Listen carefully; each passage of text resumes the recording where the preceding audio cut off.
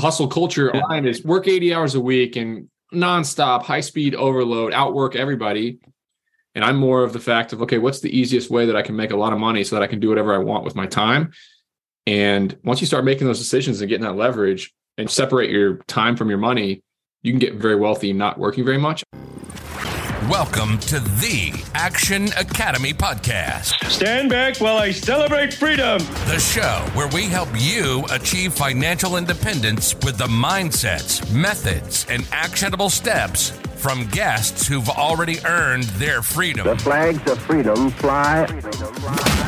Choose to do what you want. What you want. With who you want. With who you want. When you want. When you want. With another episode today.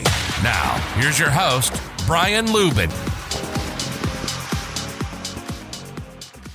What's up, ladies and gentlemen? Welcome back to another episode of the Action Academy podcast. This is your host, Brian Lubin, and on the other side of the microphone, we have your guest today, Nick Huber. Nick's a self-storage guy, and some of you may know him from Twitter at Sweaty Startup, and also his blog under the same name. That is his brand.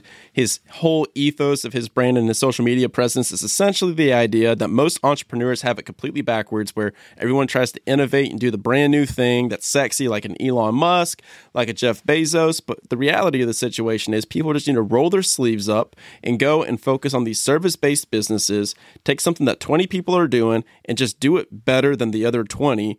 And then that's an easier way to win at life and business. So that is his entire philosophy, and that's what he talks about in his brand. It's different service-based businesses, which is what he does. Nick and his buddy started a storage business in college over at UGA. He eventually sold that for 7 figures in 2021, and then decided that he was going to go all in on building a self-storage portfolio. Now today he has over 59 self-storage facilities and 1.7 million square feet of storage. Nick has raised and used over $100 million of investor capital to acquire this portfolio, and now this brings in 6 to 7 figures of net operating income directly back to him and his partners, and he is murdering it in the self-storage game. So today, we have a couple of different topics that we talk about, so I'll walk you guys through a timeline of this episode. So Nick is friends with 2 other podcast hosts that I admire, Sam and Sean over at My First Million, and they hosted a meetup to where they had a bunch of high net worth individuals, including Mr. Beast, the YouTuber. And so all of them together were in this house, masterminding, talk about business, talk about life. So we begin this episode talking about his takeaways from hanging out with Mr. Beast, Sam, Sean, and a bunch of ballers. Then we go into his thoughts on entrepreneurship at large, what people get right, what people get wrong. Then we go into his hiring practices, and he shares his best practices for hiring virtual assistants. So I believe 80% of his team is completely virtual full-time, and he's got them doing really high-level operations in his self-storage business, which is freaking awesome. Then we go into how he acquired self-storage as an asset class and start diving into some niche-specific topics. And then at the end, we finish with the macro outlook on the U.S. economy and what he's doing to position his portfolio and how he's viewing debt and terms a lot differently than he used to, and all the different levers that he's pulling to make sure that he doesn't risk any money that he doesn't need to risk. So fantastic episode, 5 stars from me. Hopefully it gets 5 stars from you over on Apple Podcasts and Spotify or wherever you're listening. If you're enjoying this content, would love it if you share this on your Instagram stories, on your Twitter, shared it with a friend. Greatly appreciate it. With that, Nick Huber. All right. Nick Huber, the biggest fan of sweat and startups that I've ever met. How are you doing, buddy? Brian, thanks for having me. Doing great, man. Glad to hear. Got 2 Georgia boys here on the podcast. Followed the Twitter account. Huge fan of that. You have had multiple tweet storms and threads and different topics that you talk about a lot that I want to bring up in the show today. But I want to start with going back to August. You had a meetup with Sam Parr, Sean, Mr. Beast, and a lot of high net worth individuals over in North Carolina. And you put out a newsletter about it with some of your top takeaways, including a text to your wife about some realizations that you had about changes that you needed to make.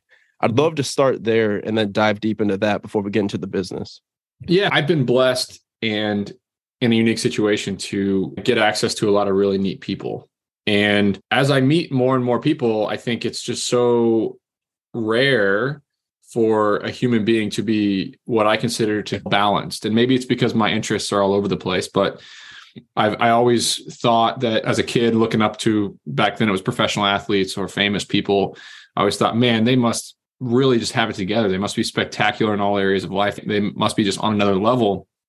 And I think my rise, I don't feel like a uniquely brilliant or smart or outgoing or brilliant business mind by any means. I think it's just a testament to the fact that you don't really have to be spectacular to make really incredible things happen. A lot of it's luck. A lot of it is just being in the right place at the right time, and then being a 10Xer in one area of life, which everybody at that camp was spectacular in one area or more. Very few of us were well balanced, and me included, right? I don't know. I just think business is part of it, but once you make money and once you get that part situated, you realize that you wake up in the same body, next to the same woman, in the same house, with the same 12 hours before it gets dark as everybody else. And what you do with it and how you enjoy it is open-ended. So you had a few key points there that I want to dissect a little bit with you, because I thought that they were very interesting. The first of which was Mr. Beast's obvious obsession with his one thing, with the YouTube channel. And then I noticed that was a commonality around the group. Like you said, it's like, instead of being good at a lot of things, everybody was great at one thing. And I know for you, that's storage and these service-based businesses. Love to hear your perspective on that, and then maybe how you go about finding your one thing to be great at. That's where I think from the outside looking in, you might be surprised to know that, okay, I never have worked more than 60 hours a week in my life. And most weeks I work 35 hours a week. And I really enjoy exercising, and I really enjoy pissing people off on the internet. And I really enjoy playing with my kids. And I like going hiking and playing golf and these other things that everybody hustle culture online is work 80 hours a week and nonstop high speed overload, outwork everybody. And I'm more of the fact of, okay, what's the easiest way that I can make a lot of money so that I can do whatever I want with my time? And once you start making those decisions and getting that leverage and separate your time from your money, you can get very wealthy not working very much. I was really surprised to see that among the group up there in North Carolina. I don't think the rich, famous, successful entrepreneurs are that much different than the people who aren't. Yeah, it's just they're more consistent with it. And then they're better delegators of their time and high dollar productive activities. Yeah, people are like, Nick, what do you do when you wake up in the morning to kick so much ass? And I do the same thing everybody else does. I roll out of bed and get my phone, and I lay in bed with my phone and I check it and scroll Twitter when I probably shouldn't. And then my kids start screaming, and it's a mad dash to get my kids out of the house. I take them to the school, and then I take a meeting and go about the day. Right? I put my pants on one leg at a time, and I get after it, man. That's what right. I do. Yep. Dude, that's a perfect segue. I pulled up a picture from one of your blogs, and I love that you put this. And then this actually segues perfectly into what we're talking about. So you have 40 employees currently. Is that correct? It's up to about 50 to 50. Yeah. So I actually lost count. 50 to 52. Okay, cool. So this was from a blog before. So you put in here, mind-blowing stuff. Can't believe how fast we've grown. And I'm the one writing this message. The struggles. I don't have a job at my company. Actually, I can't. If something is required of me, that means it'll soon be a bottleneck because I have a ton to worry about. Not just a small task, but the small tasks 30 other people are doing. So I have to delegate everything.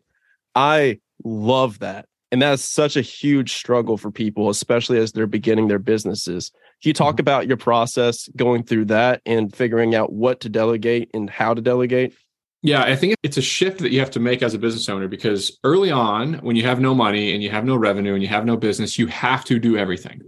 More often than not, the people who are too damn early in their journey are trying to make processes and delegate and think about the systems and build the business plan. No, you go out and you sell and you make money and you get after it. That's what we did for 3 years. I was driving the box trucks. I was a terrible delegator at the beginning. Now, once you do that, and so half the people are not willing to actually do the early work. They want to delegate it. They want to have no job. They want to work 3 hours a week. They're not willing to do what it takes to actually get a business off the ground. Then there comes a point where, okay, I've got 10 employees, $3 to $5 million in revenue. I've got a good business here. I got a business here that I know the business model is really good. That's another big problem. Most entrepreneurs go after shitty business models. A business model that 1 out of 100 people who try that business model get rich. Okay, period. There's just so the shiny object. Yep. Yeah, you think, oh my God, I want to do the next big thing. I go after the next big thing. I look at it and say, okay, what business can I get in where half the people are rich? Okay, what business half the people are rich? It's real estate. What business half the people are super wealthy? What business where the top 10% are stupid wealthy? It's real estate. Okay, that's probably a darn good business. Let's go there. Now, when I'm growing and when I was at a point where, okay, we learned that this is a really good business. We don't have to be brilliant to make a lot of money doing real estate. Not saying it's not hard, and not saying I don't have to make really hard decisions all the time. We'll talk about some of the struggles that we're going through now before this is over, I'm sure.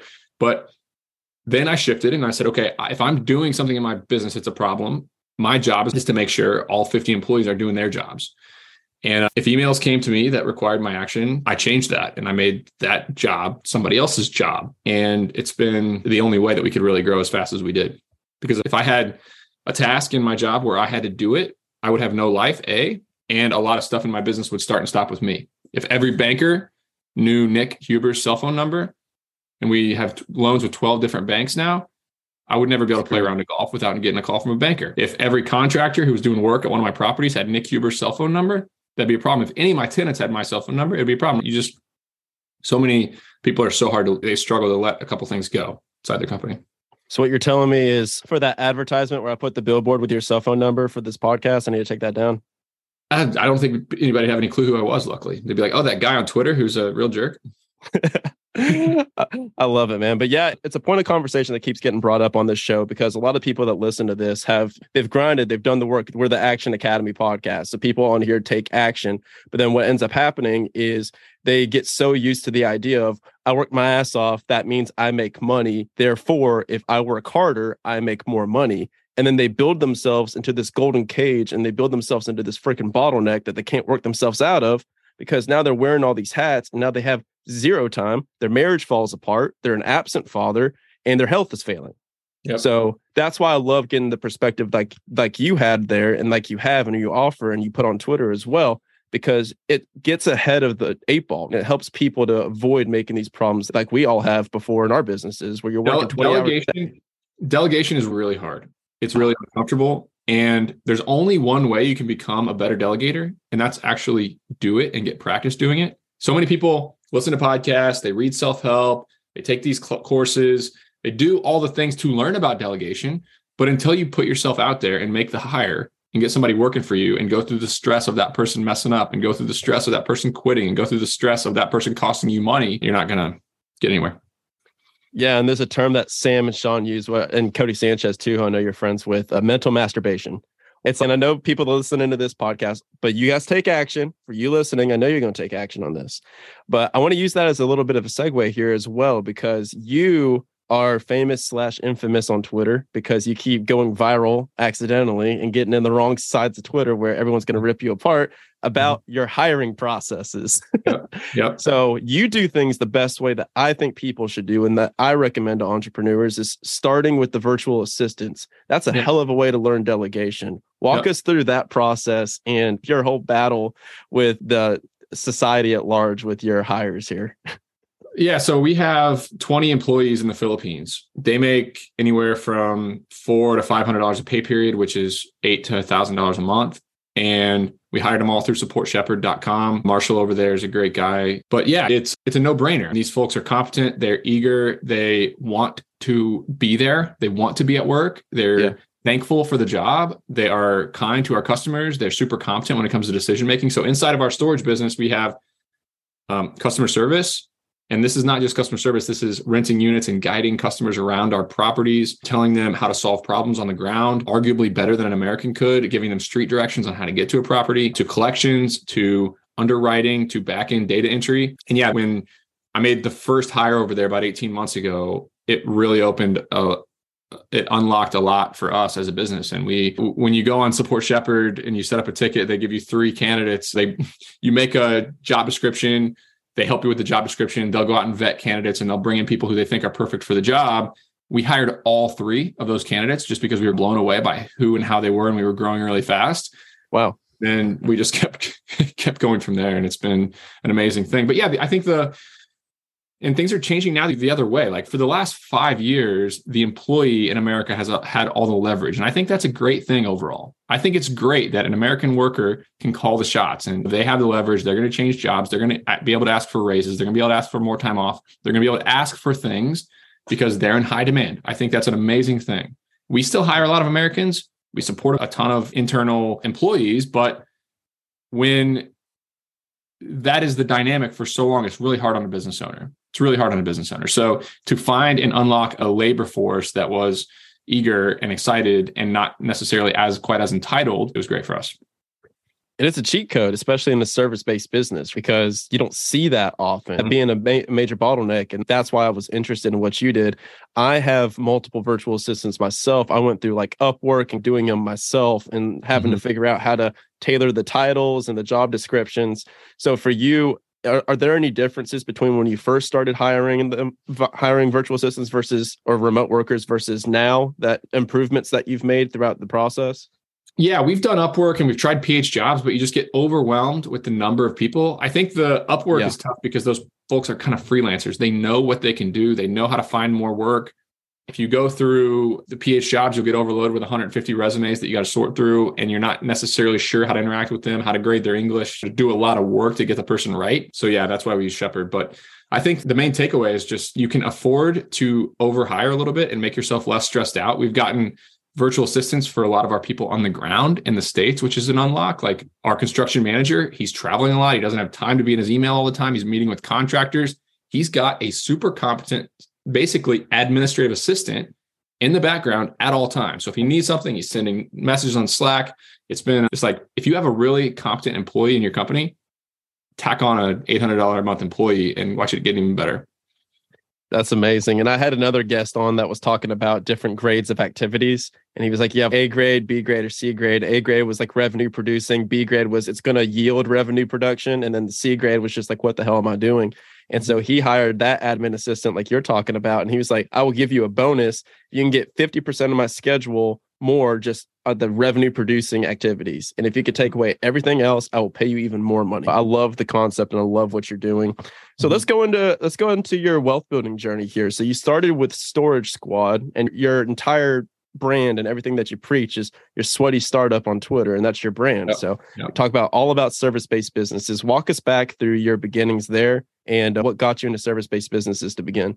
Yeah, I think you go on the street of any city in America and you start asking people, what does entrepreneurship mean to you? Or what's the first thing that comes to your head when I say the word entrepreneur? They'll say things like Shark Tank. They'll say things like Steve Jobs, Mark Zuckerberg, Bill Gates. They'll talk about these kind of unicorn events where somebody kind of has a story that's inspiring enough to draw media attention and draw like the allure of the dream, the entrepreneurship journey. Like a lottery ticket. That's right. But when you go in your town, and I don't live in necessarily a super wealthy neighborhood, but you go across town to the really wealthy neighborhood in my town, or you go to the country club in my town, and you start asking people what they do. They'll say one of two things. They'll either say, I started a company, or they'll say, somebody in my family started a company that I work for. That's the super wealthy people in every single town. And then you start asking them, okay, what company is it? It's not really anything special. We just started buying shopping centers and leasing them out and fixing them up. And we had a unique way to do the business model. Or we started an HVAC company, or we started a plumbing company, or we started an electrical company, or we started a lawn care, landscaping company, or we own a distribution building around town. And there's just any number of things that these people do to make massive wealth. And absolutely none of them are new ideas. Absolutely none of them are groundbreaking. And my story is the same. When we started our company, there were 20 other companies doing exactly what we were doing. We just did them all, took the way they did it and did it a little bit better and carved out a piece of the pie. People think, oh, if I'm going to start a company, I need to have no competition. I need to have the Blue Ocean book is the biggest scam that ever hit entrepreneurship in America. That made you think, oh, I need to go into an area where there's no competition. It's a blue ocean instead of a red ocean, which is a lot of competition, people eating each other, whatever it might be. There's a lot of really good businesses that make really good money that operate with fax machines and don't know how to do business very well at all. And that's where I would prefer to compete personally. If I can choose to compete against the Stanford graduate or the venture-backed company in New York City, or I can choose to compete against the person down the street in Athens, Georgia, who uses a fax machine, has a 9th grade education, and doesn't have anything special. Which one of those two people am I going to compete with? It's like saying, Nick, would you rather play basketball or football against the Georgia Bulldogs or the local high school? Yeah, exactly. Now, you did start for your company, Storage Squad. Did you guys start that from scratch, or did you buy an existing business and then fix it up? Yeah, we started from scratch. We learned a ton about logistics and hiring and delegation, because we did student storage that did pickups all in one time a year, and we had a lot going on. And then we just grew that and went from school to school. And before you know it, 3 to 5 years later, we were doing $2.5 million a year in revenue and clearing $300,000 to $500,000 and not spending any money. So we stayed very lean. And then by 2017, we had the cash set aside to build a self-storage facility. Actually, this was about 2015. 2017, we got that storage facility built and opened. And it became clear very quickly that we could make a lot more money in real estate. So we began pouring all of our proceeds from our service business into real estate. I moved out of the student storage business in 2017, full-time into the real estate. We bought another property in 2018. We bought 3 more in 2019. And then we sold our student storage business, Storage Squad, in January 2021. And now me and my partner are full-time real estate. So I want to get into the self-storage because we have a lot of self-storage guys on here. So I want to really dive into the numbers, what you're seeing in the market, what struggles you're having, because I know some of them that you've listed.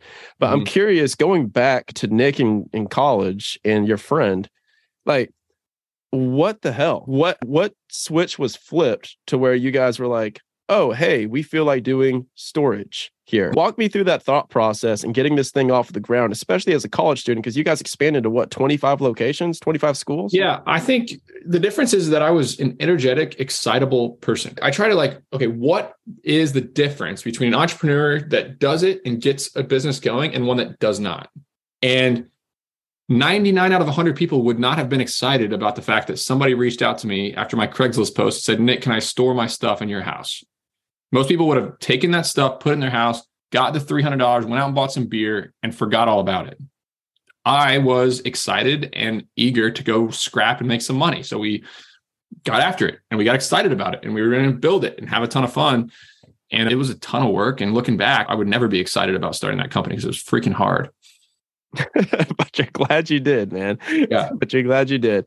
All right. So let's walk from the Storage Squad, and then you guys sold for 7 figures, and then you started doing the real estate full time. So walk us through where you are today, and then let's break through the acquisition of these units that you have right now. Yeah. So we now own 59 self-storage facilities, 1.7 million square feet of storage. We've deployed over 100 million to acquire all those assets. We've raised net operating income significantly. The portfolio before the recent crash we probably could have sold our entire portfolio and put $10 or $20 million each in my partner and I's pocket. That's all changing quickly now. But yeah, our plan is generally buy a self-storage facility that's mismanaged, raise rents to wherever the market takes rents, lease more units, have a Google My Business location, answer the phone, run a decent set of software, buy it for $1 million, increase net operating income, and then it's worth $2 million or it's worth 1.5. You refinance it or you sell it and you hold it. And that's how you make money in my business. Yeah, we started raising money. I got on Twitter, started tweeting about my deals, met a lot of people with cash, ended up raising a lot of investor capital. We syndicate. So that means we kind of raise a limited partner capital, a silent partner, and then we get a chunk of the upside and we co-invest some of our money as well. And we started going really well. And I think real estate's really cyclical and there's small windows in time. I say that real estate's kind of like hunting. And imagine you're a lion and you're out in the desert or the jungle, wherever you're hunting. And most of the time you're laying on a rock. You're just laying there. But sometimes you see a gazelle out in the field and you got to go get off your rock and you got to sprint and you got to chase it down and you got to get it. We saw a window in time from 2019 to 2021 where it was a really good opportunity to buy a lot of storage. So we stressed ourselves out. We worked like crazy and we bought a ton of properties and they were great assets and they're doing really well now.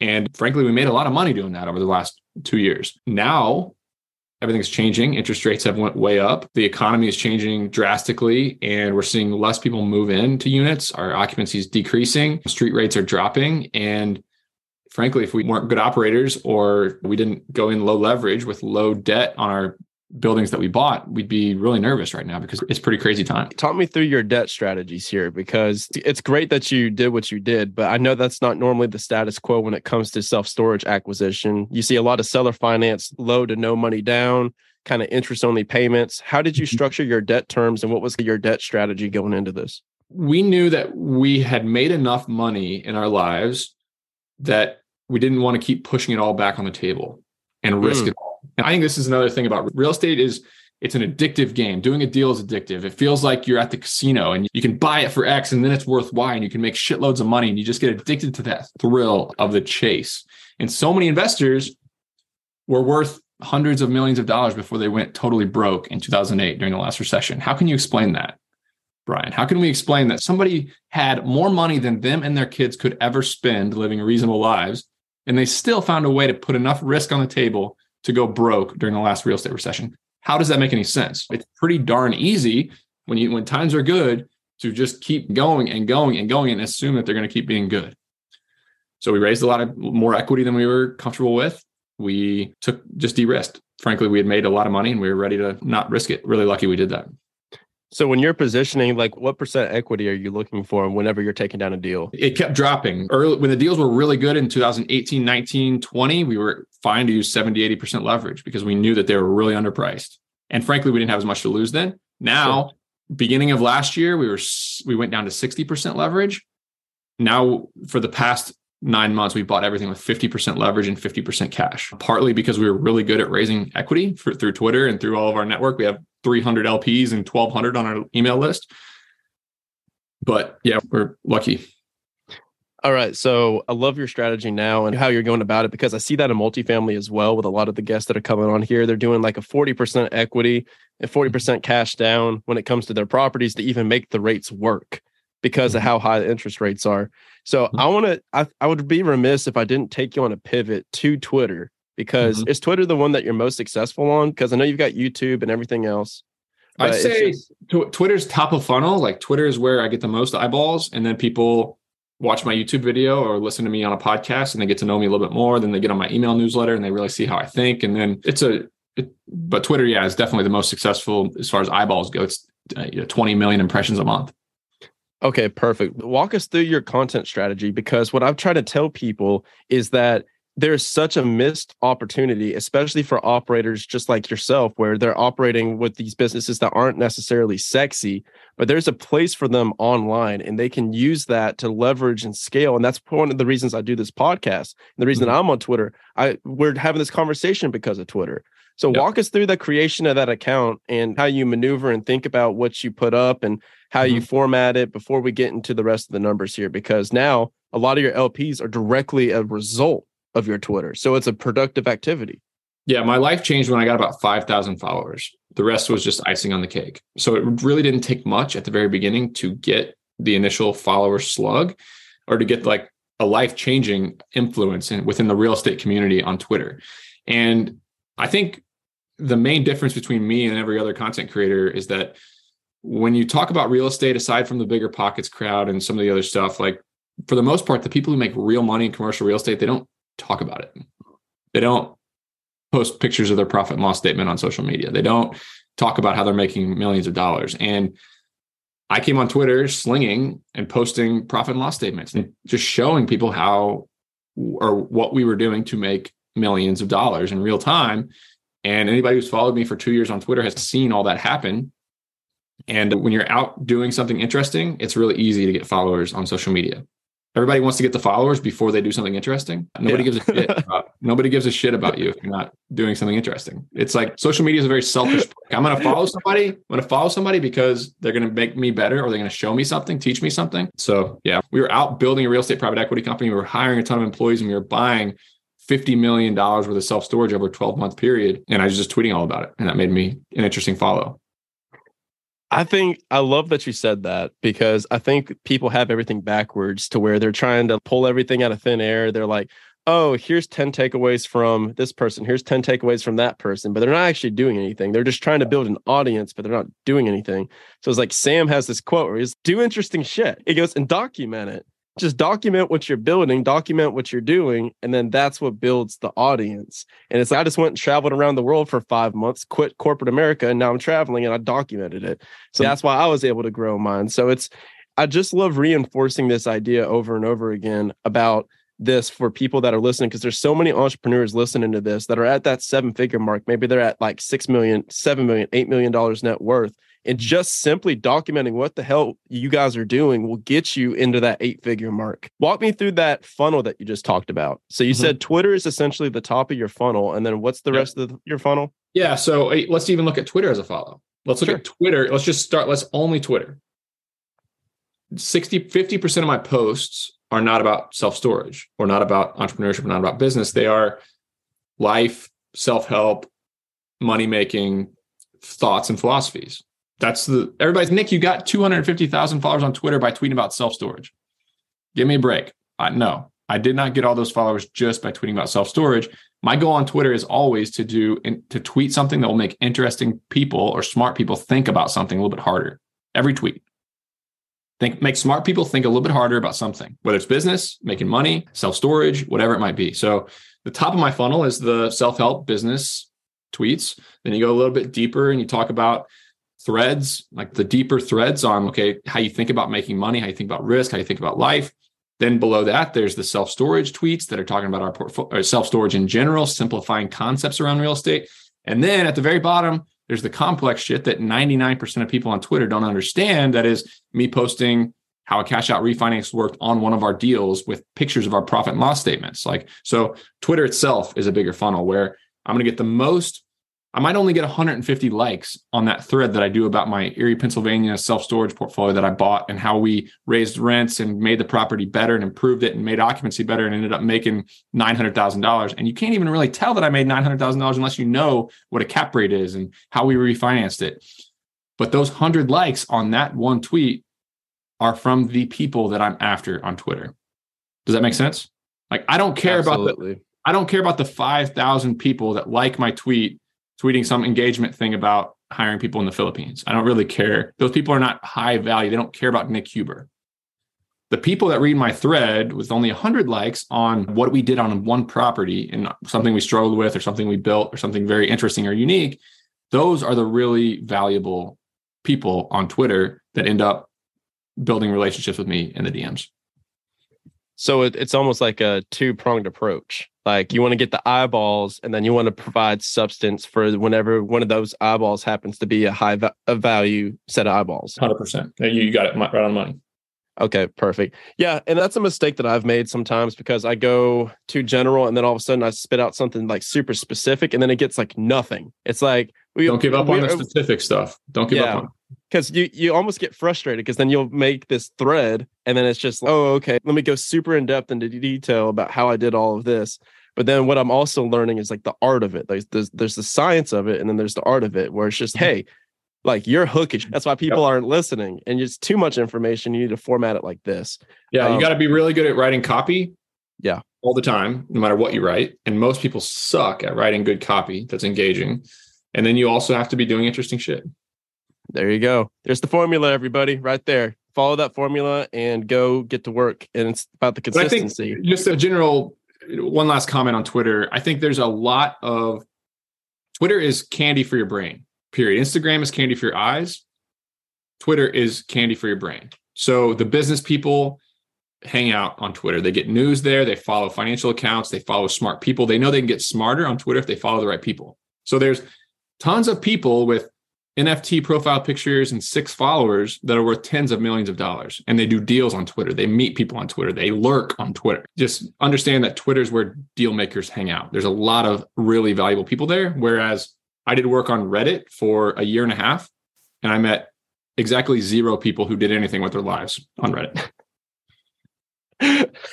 The math checks out. I have to ask. I was going to move on, but I got to ask, what are your opinions on Elon in Twitter right now? Because he's just going off. I love it. The idiots are so mad at him because he's going to do a masterclass on how to make a business that has been worthless for 20 years. Twitter has losing money.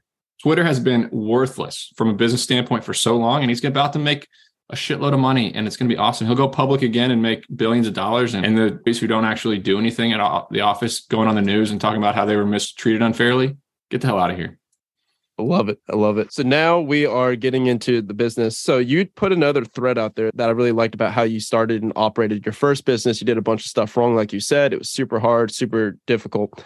But the 3 things that you got right, and you said these are the 3 things that you need to get right in business. And that's operations, the asset class, and getting your projections right. Can you dive a little bit deeper into that? I'll say that our projections were way off on that first one, but we were. All right, hang it up, everybody. No, I think in real estate, this is the thing about real estate. The folks need to understand, like, there's 1,000 variables in any real estate deal. No real estate deal is the same. And everybody's, Nick, how do you know if you have a good real estate deal? Is it square foot per capita? Is it the amount of renters? Is it average income? Is it the population in 5 miles? Is it traffic count? Is it the quality of the asset? Is it all these different things that you got to look at to try to predict how well a property is going to do? And it's really hard to guess which ones are going to matter. But if you get a couple of them right, and you get the big ones right, hey, where can I take revenue? Is revenue a month right here? And where can I take it? If you can get that, you're gonna be fine. So yeah, it's very easy to get in the weeds. And I know this is probably just confusing the hell out of people, but there's a ton of nuance around this stuff. And there's no real way to have all the answers. There's no way to have all the answers when you do a real estate deal. People are asking me all the time, Nick, I'm about to buy a storage facility, and they'll write a paragraph on their property that they're about to buy. Do you think it's a good deal? And I'm always like, holy shit, man, we need to talk for half an hour for me to know if it's truly a good deal. But if you tell me the revenue per month and what you're paying for it, I can get pretty darn close. Yeah, there's one of my buddies is a massive. Do you know Chris Benson? I recognize the name. Is he on Twitter? He's not on Twitter, but he's Reliant Self-Storage. Okay. Yeah, so he does self-storage. He's another self-storage syndicator in Georgia. So he's in one of my mastermind groups. And so he was talking about how when he was like presenting to a group and had this like concept like swag. He like wrote swag. And we're like, Chris, what's swag in your projections? And he was like, oh, that's scientific wild ass guess. He's we can't be able to tell because he, like you, is like, all right, so we can forecast and predict to the best of our ability through our decades of market knowledge. But we can't forecast everything. You can't forecast interest rates. You can't forecast interest rates going from 3.5% or COVID. to 7.5%. And you can't forecast twice as many people, half as many people renting storage units month over month because no houses are selling. You can't forecast the REITs now dropping street rates significantly for the first time in 5 years. Delinquency doubling. You can't forecast that stuff. This is all happening right now. You asked me 6 months ago, is self-storage an asset class where we could see distressed sales, meaning like foreclosures and bankruptcies? I'd say no. I don't think so. I think it's too good of an asset class for people to go wrong with. I've totally flip-flopped on that opinion. And I think that some people who bought real estate, bought self-storage, especially people who bought it on 90% leverage with an SBA loan, I think they're in big trouble. So you put another one of your quotes that I really liked is how you think about investor capital and how you think about managing your deals. You're not trying to give people this insane IRR, and you're not talking about, oh, here's all the upside that I'm going to give you. It's going to be the sexiest thing ever. What you care about is, hey, here's every possible way that this deal can go wrong and go sideways. Here's how I'm going to mitigate your risk through my operational prowess. And I love that. Can you talk about some ways that some levers that you're pulling to stabilize these properties and mitigate the downside risk going into this next environment?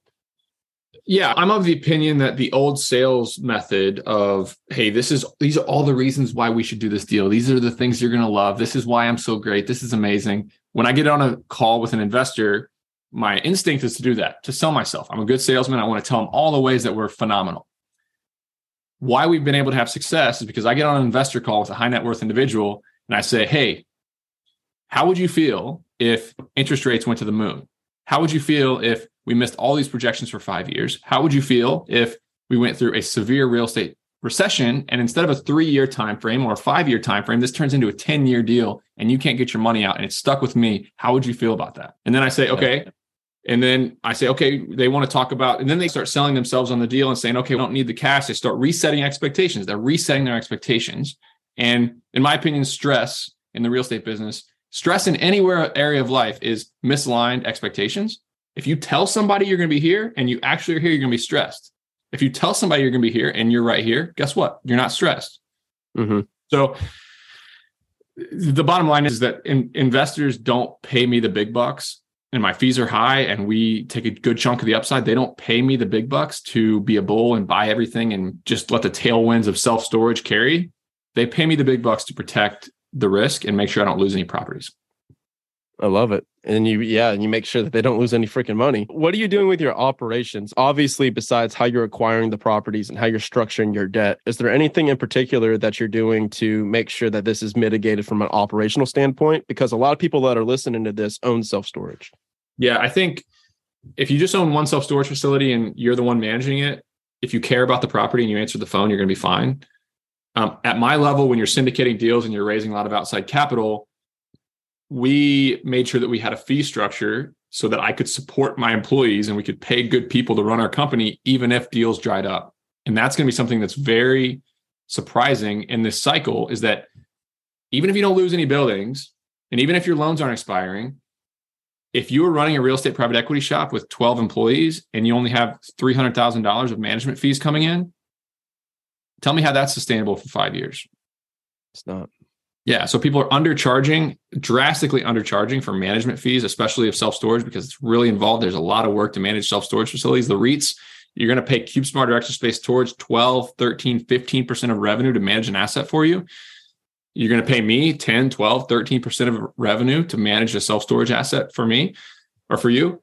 A lot of these people who are buying self-storage with investors are charging 5%. And it's not nearly enough to pay good people to manage the properties. And so when you stop doing deals and you stop getting acquisition fees and you stop getting refinance fees and you stop getting liquidations of selling an asset or cash out refis or these big liquidity slugs, when those stop coming in a really hard period and we got to go, let's say the next time rates drop down to where we can have some liquidity events is 2024, 2025, 2026, real estate shops go hungry and it gets really hard if you don't have the correct amount of fees to manage your property. So that's one thing I would say as a takeaway. I love that.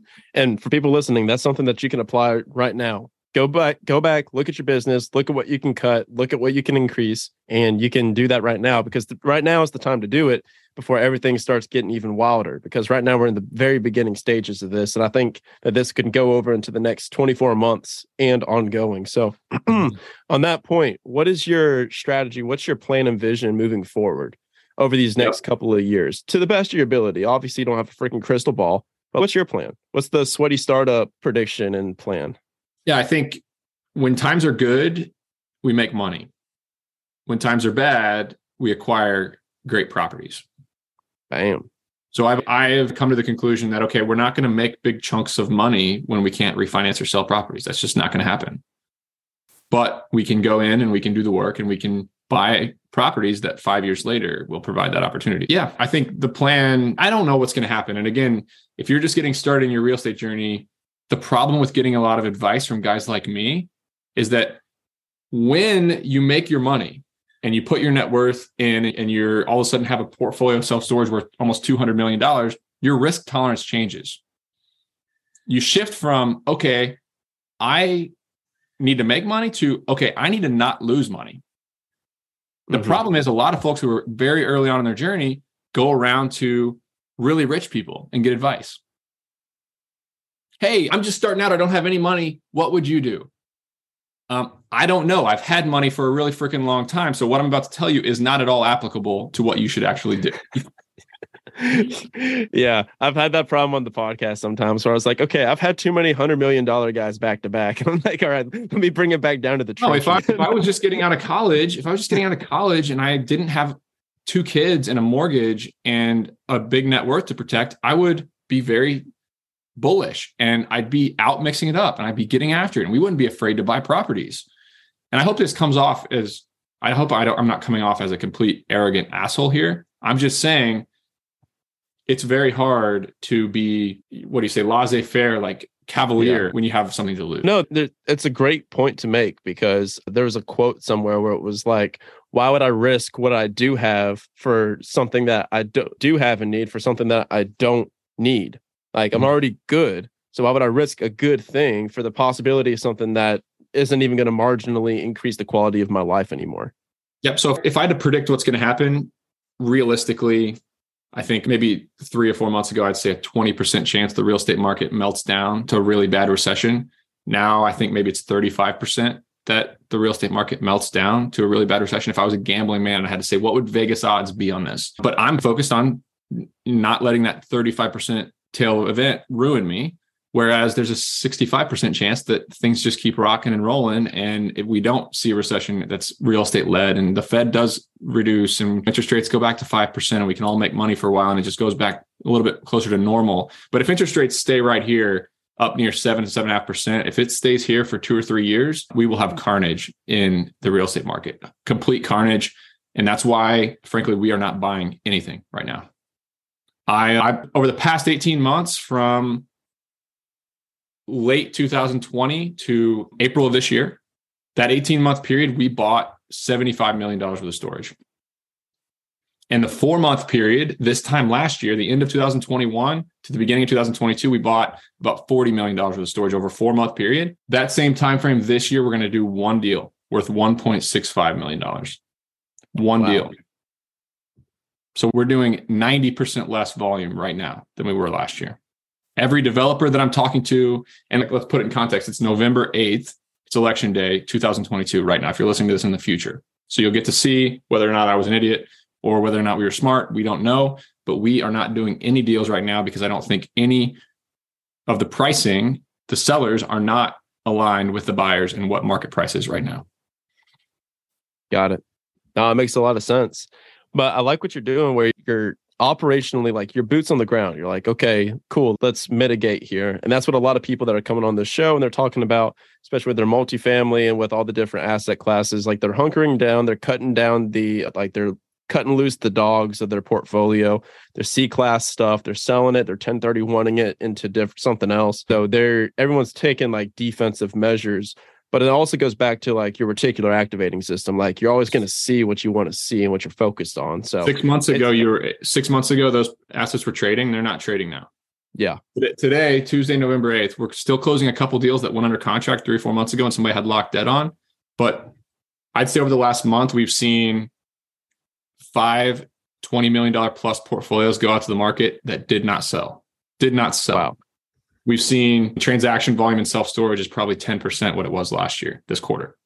Nothing's selling. Like brokers are listing shit. They're calling me saying, Nick, this is probably not going to sell. We told the guy $5 million. Can you get anywhere near that? I'll say nope. And he'll be like, all right.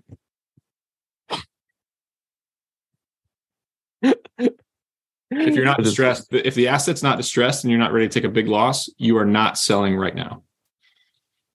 Got it. So it's getting a little dicey out there. We just got to keep navigating. I'm still bullish though over time, and we're ready to start buying soon. I know the opportunities will start to come, and I would guess if I had to predict that 2023 will hopefully be another $50 million year of acquisitions for us. There we go. We're just going to buy a lot more square footage for that money. Love it, brother. I appreciate you coming on, man. Where can people find you? Follow me on Twitter at Sweaty Startup. I release a weekly newsletter where you get a lot of in-depth thoughts on my life, my business, our self-storage, and how I think about real estate. And that you can sign up for that at sweatystartup.page. So love it. Actually, it's just sweatystartup.com too. There we go. Sweatystartup.com, Sweaty Startup on Twitter. Nick, appreciate you coming on, brother. Ryan, thanks for having me, buddy. I really appreciate it. Anytime, man. And with that has been Nick Huber and Brian Lubin with the Action Academy Podcast, signing off. Hey, real quick, if you're still listening to today's episode, I'm assuming you got value from it, so I need your help specifically. My 2-year vision with this show is to help over 1 million people do what they want, when they want, with who they want, and I can only do that with your help. There are 2 main ways that a podcast grows. One is through ratings and reviews, and the other is word of mouth. If you could please leave me a 5-star rating and a review on Apple Podcasts and Spotify, as well as send this to 1 or 2 friends that you think would get value from it, we can reach the people that we're looking to reach. Thanks in advance. Talk tomorrow.